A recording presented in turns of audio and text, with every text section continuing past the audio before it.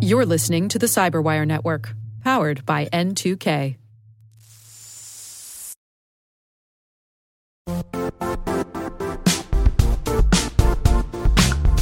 Don't struggle to align your organization's cybersecurity with business risk. Get the only solution that goes beyond reacting to threats with vulnerability and risk monitoring. You need the next evolution of MDR, and only Critical Start delivers it. Critical Start doesn't just monitor and respond to threats. They put you in control by detecting suspicious activities, quickly responding to contain threats, and identifying your most critical assets and protecting them against vulnerabilities and exposures. With continuous visibility, expert guidance, and measurable risk reduction, Critical Start has redefined what it means to manage cyber risk. Demonstrate provable security maturity to your leadership while positioning your program to achieve the greatest risk reduction per dollar spent. Stop fearing risk and start managing it with Critical Start. Visit criticalstart.com and request a demo today. That's criticalstart.com.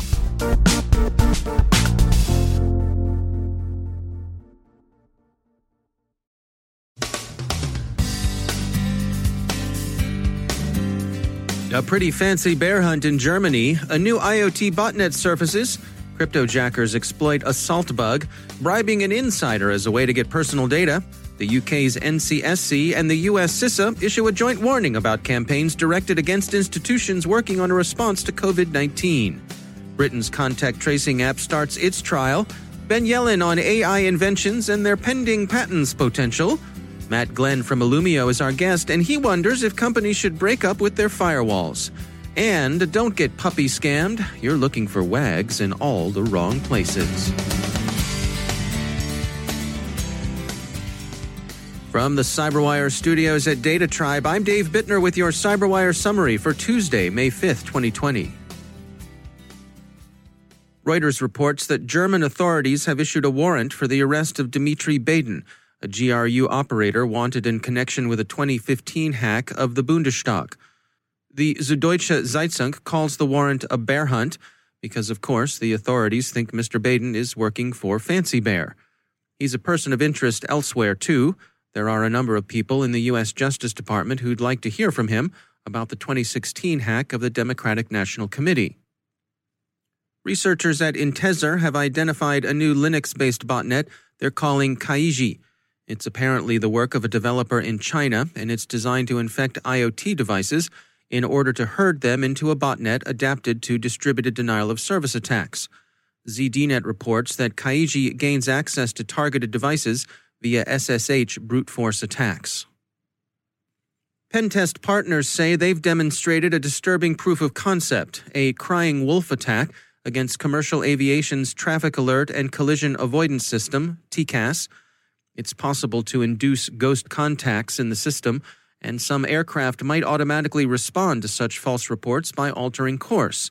The potential risk to flight safety is obvious. ThreatPost points out that the ghosts won't show up on radar and that pilots may well trust, probably will trust, radar more than TCAS, but the proof of concept remains troubling nonetheless. Crypto miners continue to exploit vulnerabilities in the SALT remote task and configuration framework. Computer Weekly writes that Zen Orchestra users have been affected, as have users of the Ghost blogging platform. The Register reports that DigiCert has also been affected. The UK's National Cybersecurity Centre, NCSC, and the US Cybersecurity and Infrastructure Security Agency, CISA, this morning released a joint advisory warning that APT groups are targeting both healthcare and essential services. While such attacks could either be state-sponsored or the work of criminal gangs, and while both kinds of threat actors have been active during the pandemic emergency, APT, Advanced Persistent Threat, has come to be functionally equivalent to state-sponsored threat actor. The advisory summarizes the goals of the campaigns as follows, quote, APT actors are actively targeting organizations involved in both national and international COVID-19 responses. These organizations include healthcare bodies, pharmaceutical companies, academia, medical research organizations, and local governments. APT actors frequently target organizations in order to collect bulk personal information, intellectual property, and intelligence that aligns with national priorities. The pandemic has likely raised additional interest for APT actors to gather information related to COVID-19. For example, actors may seek to obtain intelligence on national and international healthcare policy or acquire sensitive data on COVID-19 related research." End quote. The threat actors are actively scanning for specific vulnerabilities in their target systems, specifically Citrix vulnerability CVE 2019-19781 and vulnerabilities in virtual private networks products from PulseSecure, Fortinet, and Palo Alto Networks. They're also engaged in large-scale password spraying attacks. The UK has been particularly concerned to block these threats, which have been particularly active against the country's biomedical research sector. The Wall Street Journal calls NCSC's response a pivot and reports that measures are being taken to protect institutions engaged in vaccine research. The venerable firewall is a tried-and-true component of cybersecurity, tirelessly keeping watch over your network, keeping the bad stuff out. But some say there's a tendency toward over-reliance on firewalls, and a closer look is in order. Matt Glenn is Vice President of Product Management at data center and cloud computing security company Illumio. If you think about the original firewall, it was basically the perimeter of an enterprise versus the internet. It was sort of the thing that was making sure that the internet couldn't get inside of your enterprise. So it was you were either on the good side of the firewall or the adversarial side of the firewall. And it is a great perimeter device. The challenge has been, and I think that most of your listeners will sort of, see this, is that the threats are no longer popping through from the outside in. There's a lot of internal things that happen, right? So the first thing that a bad actor will try to do is infiltrate. How do they try to infiltrate? Malware. So instead of it coming in, someone trying to, pierce the firewall, what they're doing is they're relying on somebody clicking on a bad link, downloading something bad onto their devices. And then, suddenly that threat is now behind the firewall. And so what did organizations begin to do? They began to put more and more firewalls inside of their enterprises. And that is just, that creates a lot of complexity to manage all those different firewall rules. And now you're creating more and more perimeters inside of our enterprise, which, from a security strategy perspective is a good idea, right? And I think, when Wi-Fi came in, the access of the network was, literally piercing outside of the four walls of a building. So, we see people putting more and more firewalls like in front of their data centers, right? And now what I think the new sort of threat landscape is, we have our perimeter firewall. Our users, are going to get impacted at some point. I have some customers where they actually have people working for organized crime that come into an organization as a developer. So the assumption is that you've already been breached. That's sort of the new mindset of CISOs. So how do you basically ensure that the breach that has already taken place, and you have to assume breach, that it can't spread? And the answer to doing that is segmentation. So the first thing that a CISO will do is to say, let's buy more firewalls to do that. Well, the problem is that driving more and more firewalls into your data center is costly and disruptive in that, you may have to re-architect your data center to insert them. And I think that's why things are starting to break down in the report that we put out. The state of security segmentation sort of speaks to that point. What is the transition like? If someone wants to adopt what you're proposing here, how is that turnover period? What is that like for them? Here is the good news about it. There is no change to the underlying infrastructure to do it. There's no sort of modification of the network. In fact, at a lot of customers, the question is, who owns this? Most frequently, we do see that network teams own the segmentation problem because, segmentation is classically a networking problem, okay? The good news is you don't have to modify the network in any way, shape, or form. What organizations do, and what I always tell customers to do, is start by concentrating on the people and process. And what do I mean by that? Work out the process for how you're going to do the brownfield segmentation. Target 9, 10 applications and build that up. It's not very hard to do once you sort of target those people and process to go into your brownfield and, take care of segmentation, but without breaking any applications. That's Matt Glenn from Illumio. The UK today began to pilot its contact tracing app on the Isle of Wight. Matt Hancock, Secretary of State for Health and Social Care, gave the islanders a bucking up. The Telegraph quotes him as saying, "We'll learn a lot, we'll use it to make things better, and we want to hear from you. Where the Isle of Wight goes, Britain goes." End quote. The British system is something of an outlier among the more recent approaches to contact tracing, in that it represents a centralized approach to collection and analysis of data.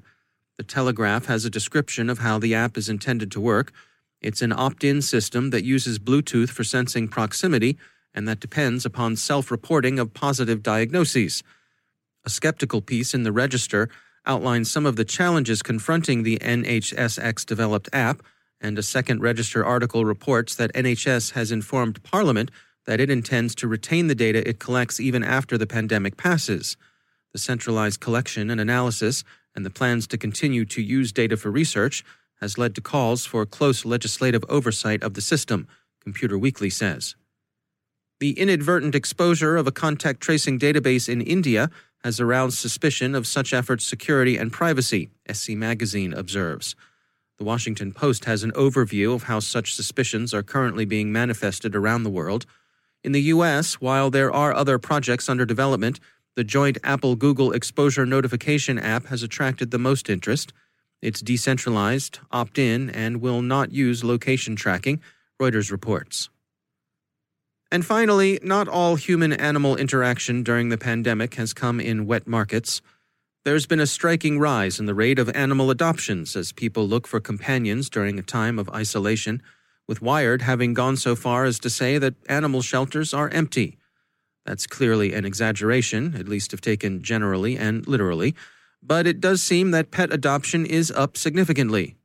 Since demand equals opportunity for criminals, there's also been a spike in what Naked Security calls puppy scams. These are like romance scams, only using cute pictures of dogs as the catfish. You send your money in for an adoption, and that money's gone with nary a puppy in sight. So, animal adoption has become popular fish bait during the pandemic, maybe even overtaking colloidal silver as a cure for what ails you. If you're looking for an animal to adopt, there are reputable local shelters who can put you in touch with a pet needing a home. There are still dogs and cats out there who could use a home, and animal, vegetable, or mineral. Don't be fooled by cute pictures that turn up in your email.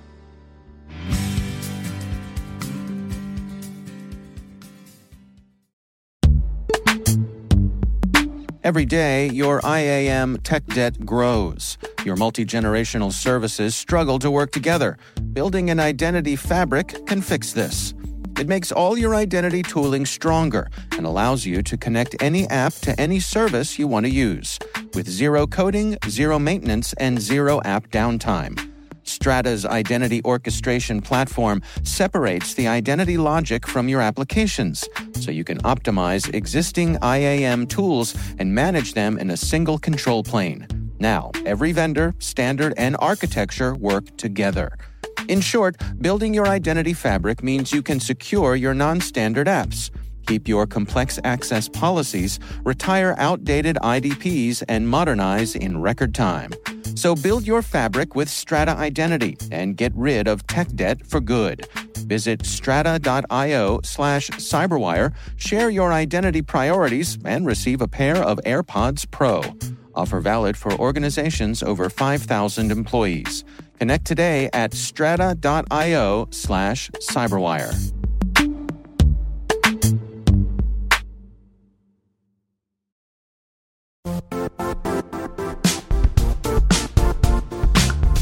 The IT world used to be simpler.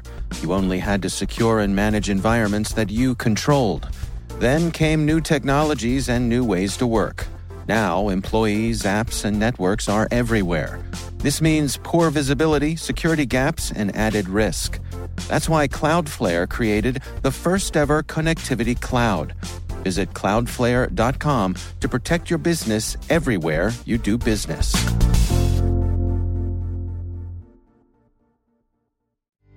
And joining me once again is Ben Yellen. He is from the University of Maryland Center for Health and Homeland Security, and he is also my co-host over on the Caveat podcast. Ben, great to have you back. Good to be with you, Dave. You have an interesting story to share this week. This comes from Motherboard on the Vice website, and it has to do with artificial intelligence and some stuff from the Patent Office. What's going on here? So last year, there were two patents pending in front of the United States Patent and Trademark Office, one for a shape-shifting food container and another for an emergency flashlight. The interesting thing about these inventions is that they were not invented by a human being. They were invented by DABUS, an artificial intelligence system. Now, the system was created by a researcher, a guy named Stephen Thaler. But the issue in front of the patent court was whether you could grant a copyright or patent interest in something created by a non-human, created by artificial intelligence. And the Patent and Trademark Office said that inventions, that only human beings can be inventors. Artificial intelligences cannot be inventors. Only natural persons have the right to obtain a patent. So until this decision came out, the law around this was pretty vague. Patent law referred to individuals as the entities that could be inventors. Of course, the question was whether individuals just meant natural persons or artificial intelligence. I mean, DABUS, the artificial intelligence system, according to, some definitions, might be considered an individual. And so finally, the Patent and Trademark Office has provided some clarity here.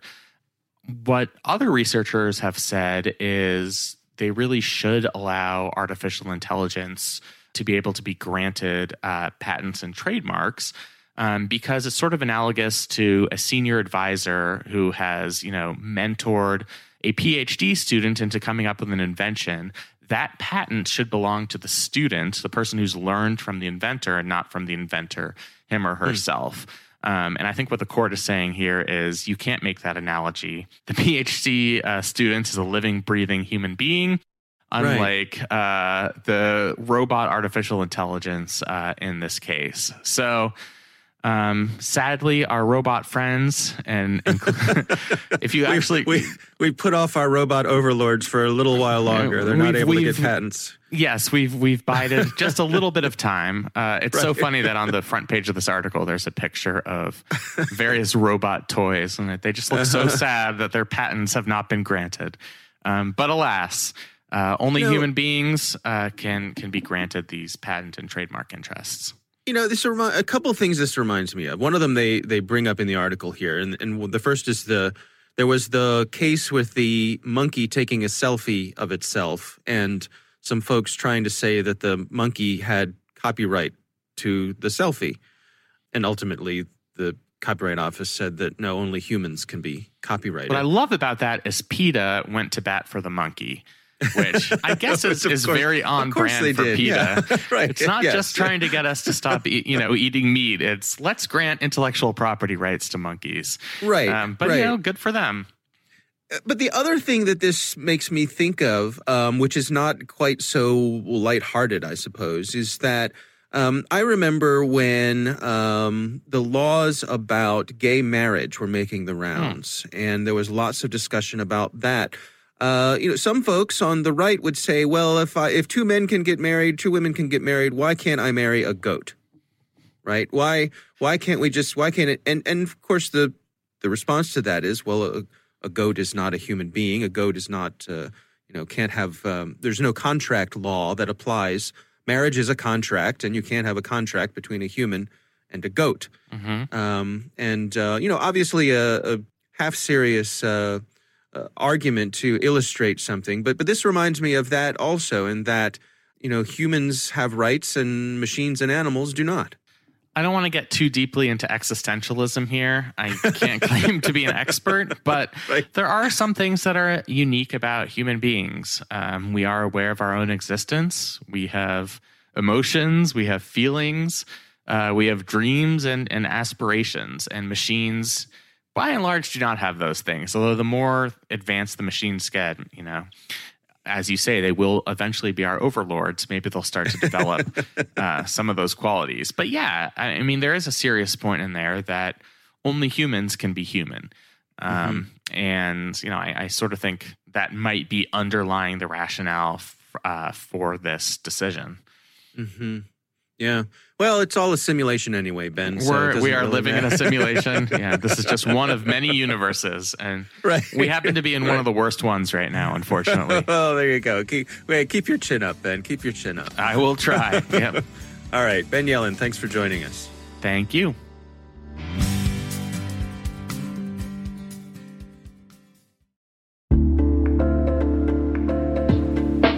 Are lengthy security reviews pulling attention away from your security program? With the largest network of trust centers, Vanta can help you streamline security reviews to win customer trust, save time, and close deals fast. Proactively demonstrate security by showcasing key resources like your SOC 2 or ISO 27001 and provide real-time evidence for passing controls. And when a security questionnaire is required, Vanta takes the first pass for you. Visit vanta.com/cyber to take a self-serve tour. That's vanta.com/cyber.